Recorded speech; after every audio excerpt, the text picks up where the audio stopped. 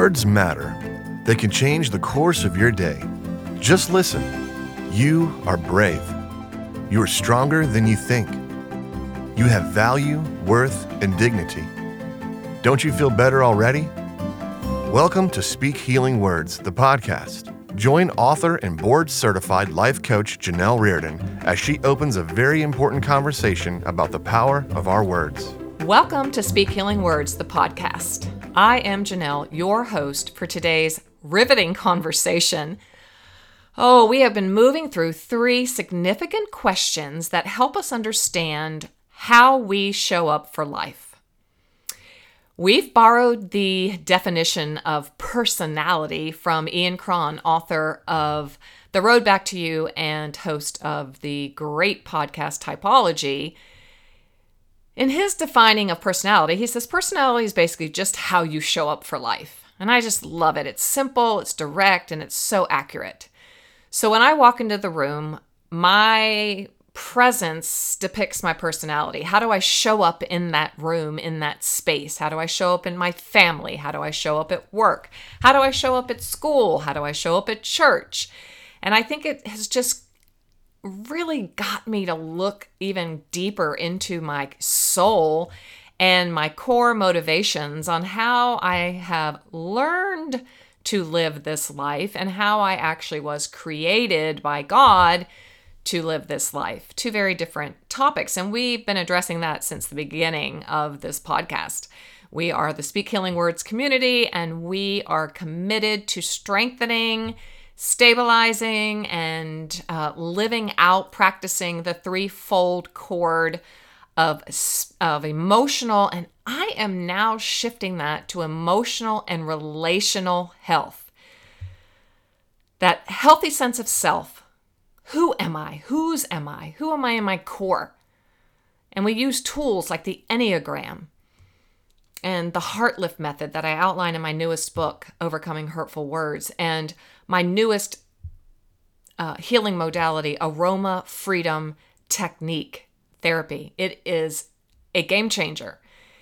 And we utilize these emotional health, psychological tools, neuroscience to really develop a strong, healthy idea of who we are and how we show up for life and how we are to be true to our God-breathed identity, capacity, and potential.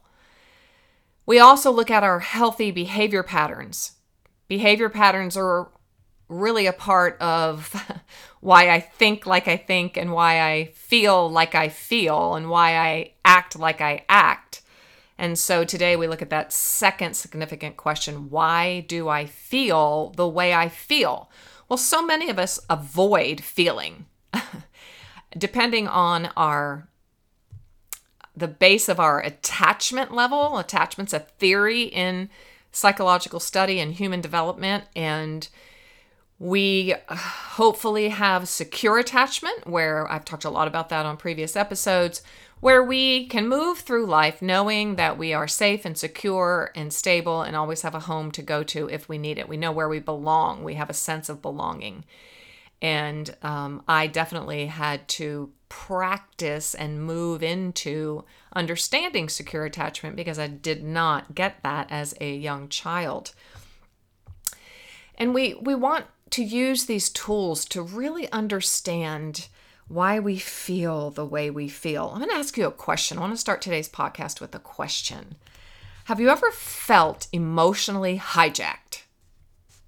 Emotionally hijacked. I'll explain it to you a little bit more. Let me give you the definition first. Emotional hijacking, according to its definition, is often referred to as amygdala hijacking, since that is essentially what is happening inside of your brain during a time of crisis. So amygdala hijacking was first coined by the brilliant Daniel Goleman in his landmark book, Emotional Intelligence. The amygdala is that emotional part of our brain. It's like almond-shaped, very small, and it regulates our flight, fright, and freeze response. In flight or fight, our brain senses imminent danger and blasts adrenaline into our bodies so we can cope with the perceived danger at hand, like a roaring lion, a great white shark, a hot stove. God put this beautiful almond-shaped organ in our brain because we need it to survive. But we're going to be thinking about this survival, fight, flight, or freeze in the emotional and mental sense today. And during emotional hijacking, the stressors that we react to, which are typically called triggers, disable the higher cortex of our brain and prevent us from making sound, rational decisions in our prefrontal cortex. So when we suffer with being emotionally hijacked, we may become extremely reactive, defensive, and lash out at the stressor. And if that stressor is another person, things can turn negative quickly. Preventing emotional hijacking from occurring in the first place is what we're all about today, and it's paramount to being successful in any of our systems, our family systems, our work systems, our church systems, our athletic systems, our school. Emotional intelligence is absolutely, Daniel Goleman absolutely proved that it is what makes us extremely successful and helps us have meaningful lives. Emotional intelligence, being in tune, understanding, definitely knowing our emotional selves. We have emotions. I've defined this over and over again on our podcast that emotions are information. They're data. They drive us because they inform us. We are not ruled by them, although most of us are. But as we move forward in our beautiful heart-lifting healing process and become emotionally mature, then we learn to live from a responsive state instead of living in a reactive state. And one of the things that puts us into a reactive state typically are called triggers. And triggers are something that sets off a memory tape or a flashback that transports us to the person or transports us back to the event of our trauma, little t trauma, medium T trauma, or capital letter T trauma. Triggers are very personal. Different things trigger different people. The survivor of the trauma may do whatever they can to avoid situations and stimuli that just that person might believe is going to trigger an negatively emotional response. All this takes place, as we've talked about. The principal player in our emotional intelligence is the amygdala. As I said, the amygdala stores the visual image as sensory fragments, not so much as a story, but most particularly how our senses, our five senses, react inside of that memory. Very key, as I have found out through studying and becoming a practitioner in aroma freedom therapy, which uses scent and the power of scent. And so many beautiful studies, academic studies, medical studies are just emerging on the power of scent to heal PTSD, the power of scent to play a significant role in what we call memory reconsolidation. Boy, I know I'm throwing a lot out there today clinically, but we'll bring it on down so we can all apply it to our daily lives so that we can be highly emotionally intelligent and give to this world our very, very best God-breathed selves. Another principal player with our emotional intelligence is the hippocampus. So we have the amygdala, the hippocampus. They're both part of the larger system called the limbic system.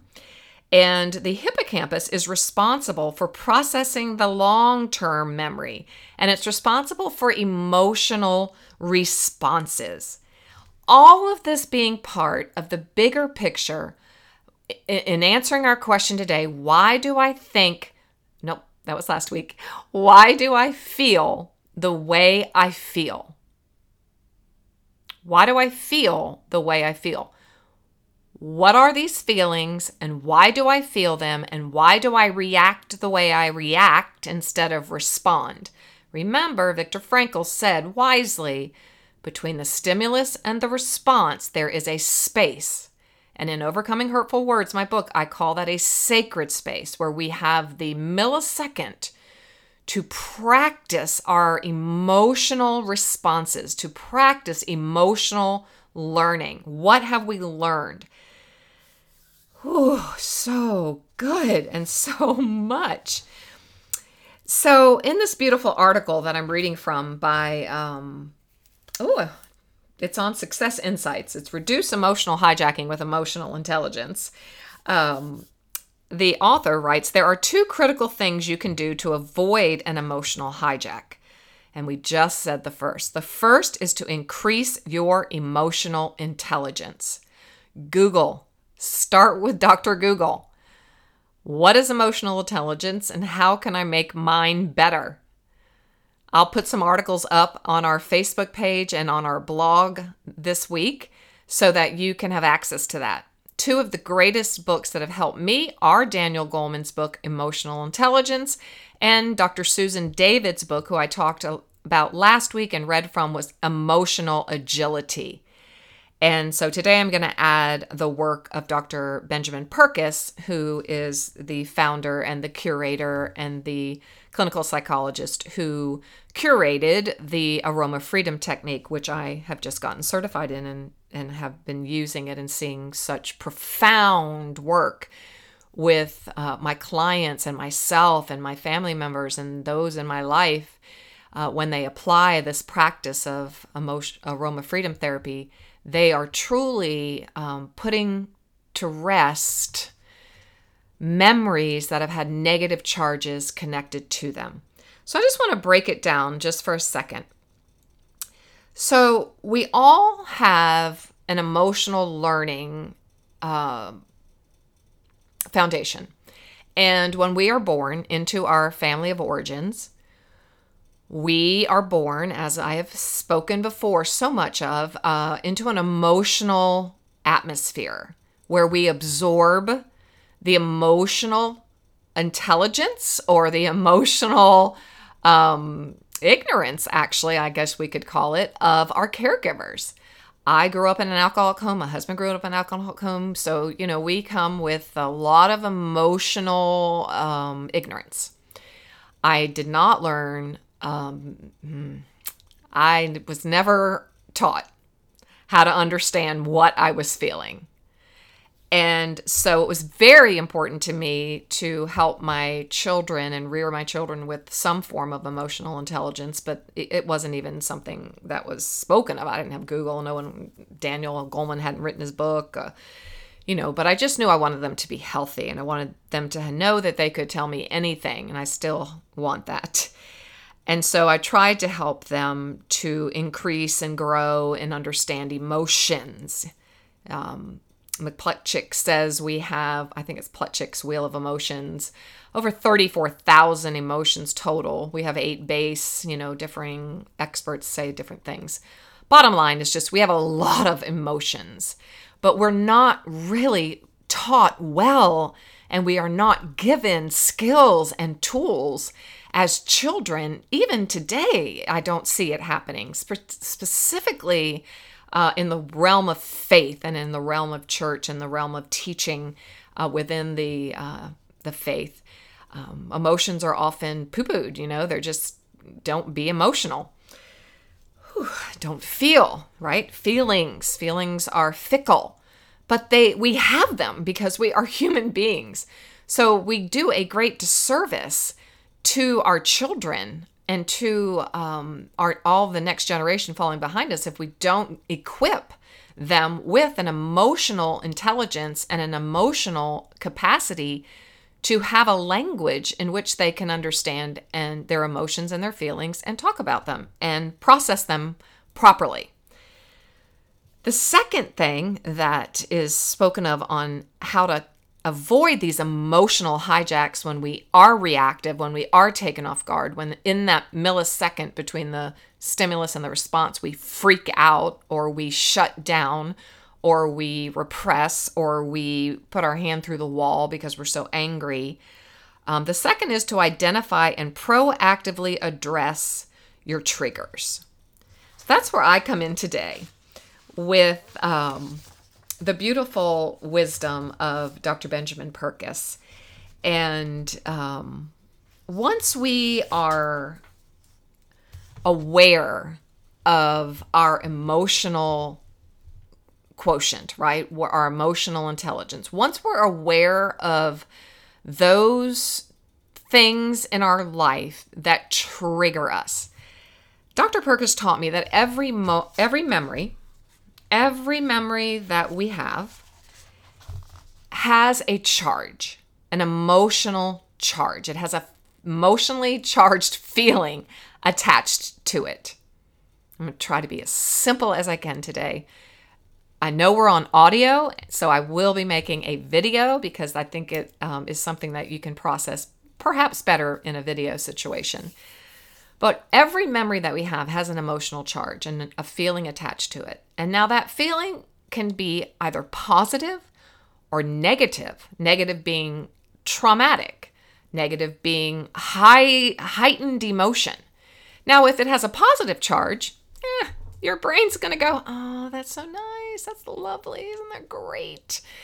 And that memory is just going to hop on over to the hippocampus, and it's going to be stored in that long-term memory, put right in the little storage cabinet in the brain, and just, it's going to go to rest. It's going to be at rest.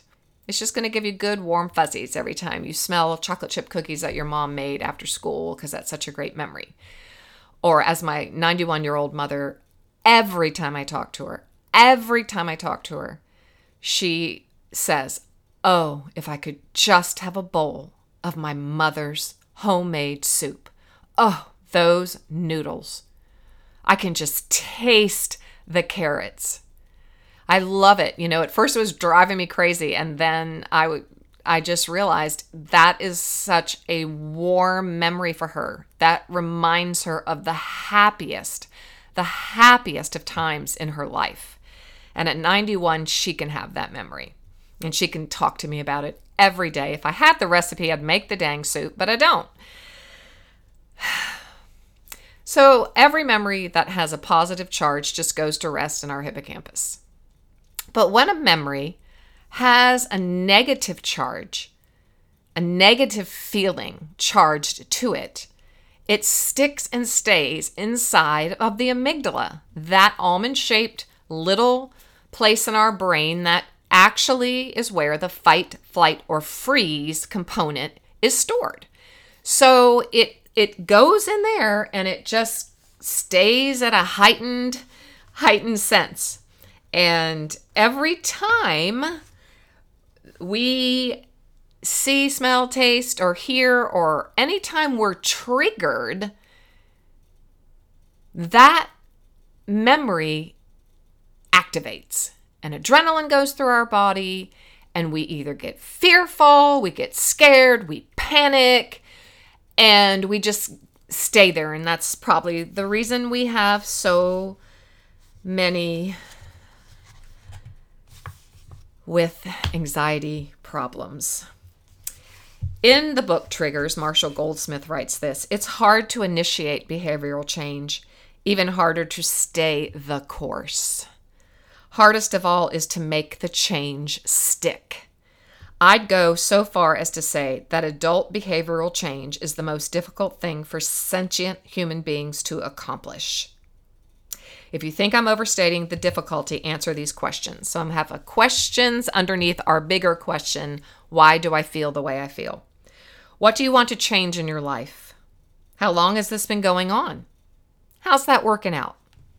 These 3 questions conform to the 3 problems we face in introducing change into our lives. We can't admit that we need to change, either because we're unaware that the change is desirable, or more likely we're aware but have reasoned our way into elaborate excuses that deny our need for change. We do not appreciate inertia's power over us. Given the choice, we'd prefer to do nothing, which is why I suspect our answers to how long has this been going on are couched in terms of years rather than days. Inertia is the reason we never start the process of change.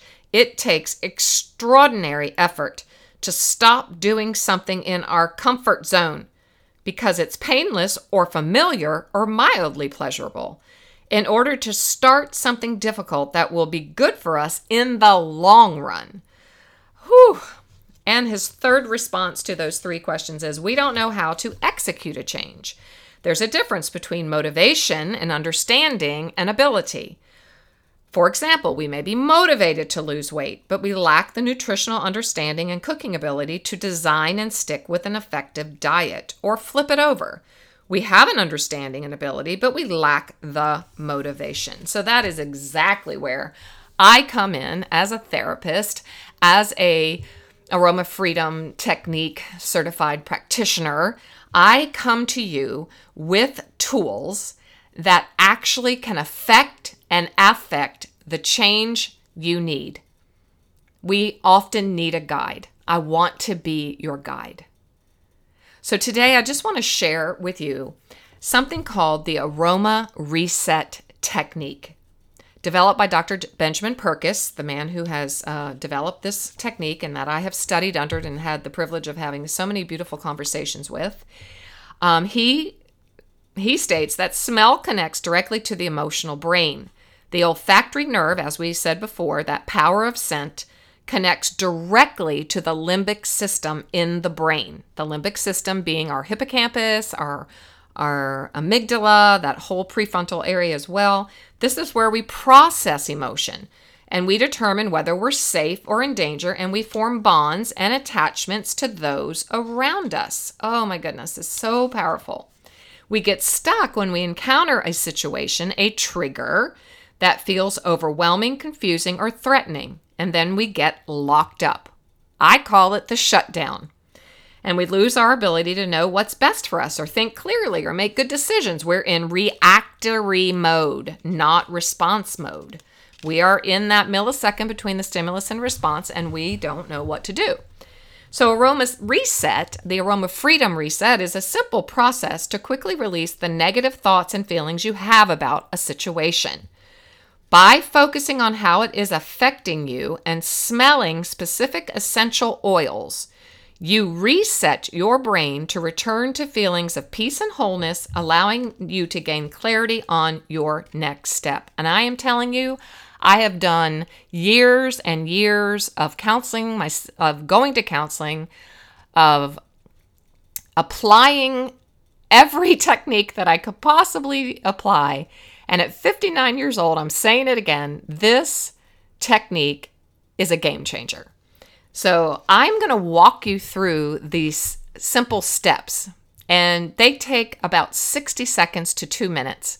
And I will put this up on the blog tomorrow, and I obviously cannot offer you the therapeutic grade essential oil to smell over the podcast, but I will list them for you tomorrow and how you can get them so that you can begin applying this beautiful technique to your life. And I will make a video as well so that you can see me helping you walk through these steps.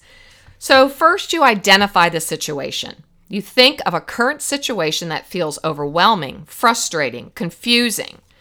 Once you can clearly picture that situation, you have that memory in your mind, go to the next step. So we name the feeling is the second step.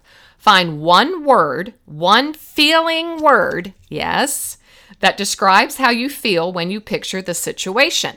Now, maybe you're like me at one point in my life, and many of my clients and many who I work with, who they don't feel and they don't have any understanding of what what a feeling really is and how to name a feeling. So I'll put up a feeling chart for you as well. I got a lot to put up for you tomorrow. But some examples of a one-word feeling are sad, hopeless, lonely, fearful. Once you've named the feeling, you locate this feeling in your body. This memory reconsolidation process here is so valuable because you actually need to apply what we call in psychological practice embodiment. It makes you come in touch with your body. And many of us have disembodied due to our coping mechanisms or our defenses because we've had traumatic experiences that are just, we don't want to be in our body. It's too hard.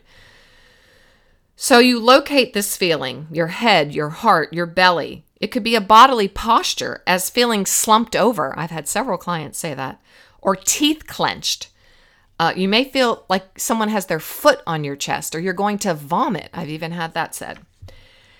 The fourth step is to identify the negative thought. What is the negative thought connected to that one-word feeling in your body? So I don't have enough time. I'm not good enough. I'm not smart enough. I don't have enough money. And then step 5, which you can't do here on the podcast, but you smell the essential oil. It's a memory release blend of Young Living's therapeutic grade essential oil. Highly critical. This approach is only uses Young Living's therapeutic grade oils developed, specifically formulated by its founder, Dr. Gary Young, in working with Dr. Benjamin Purkis, scientifically shown to have that scent affect, A-F-F-E-C-T, on your neural pathway inside of your brain, the limbic system. So you will have a 1/3, you mix 3 of the Young Living oils, lavender, frankincense, and the blend Stress Away. You mix 1/3 of each of those, or 1 drop of each of those, into your palms and you rub it together. Inhale deeply while focusing on the memory, the feeling, the bodily sensation, and the negative thought. And you notice what happens to the picture of the situation and to how you feel in your body and in your mind. And step 6, you decide what's next. Now, either something has shifted. There's 2 things that can happen after you've breathed the oils into that memory, into that one-word feeling in your body, into that negative thought. You get on with your day in a more relaxed, calm, or clear mood, or you may have had a heightened, intense response and need to move into the actual 12-step aroma freedom technique. And we will definitely talk about that so much more later. So hopefully I've given you a very strong emotional health tool, the Aroma Freedom Reset. It takes 60 seconds to 2 minutes to do this. I will, on the blog tomorrow, be sure to give you the link where you can order the oils if you do not have them. It is very important to use the Young Living therapeutic grade oils. They are pure. They are processed without any fragrances, anything that will interfere with the clearing of that neural pathway. So very, very important. Highly, highly important. Can't stress it enough. So that's it for today. Just remember, emotions, your feelings are defined as an emotional state, and emotions are just directives. They are information. They guide us. They don't own us. They don't rule us. We are not ruled by our emotions. We rule our emotional state. So as we grow and develop in this practice of how to do that, how to respond in life with a higher sense of emotional intelligence, we will actually mature and actually then experience life from a responsive nature, and life will be so much better. It's been great to be with you today. I'm so passionate, I know you can see. If you want more information, please go to my website, JanelleRairden.com. Contact me. I am here for you. Have a blessed day, and I will see you next time.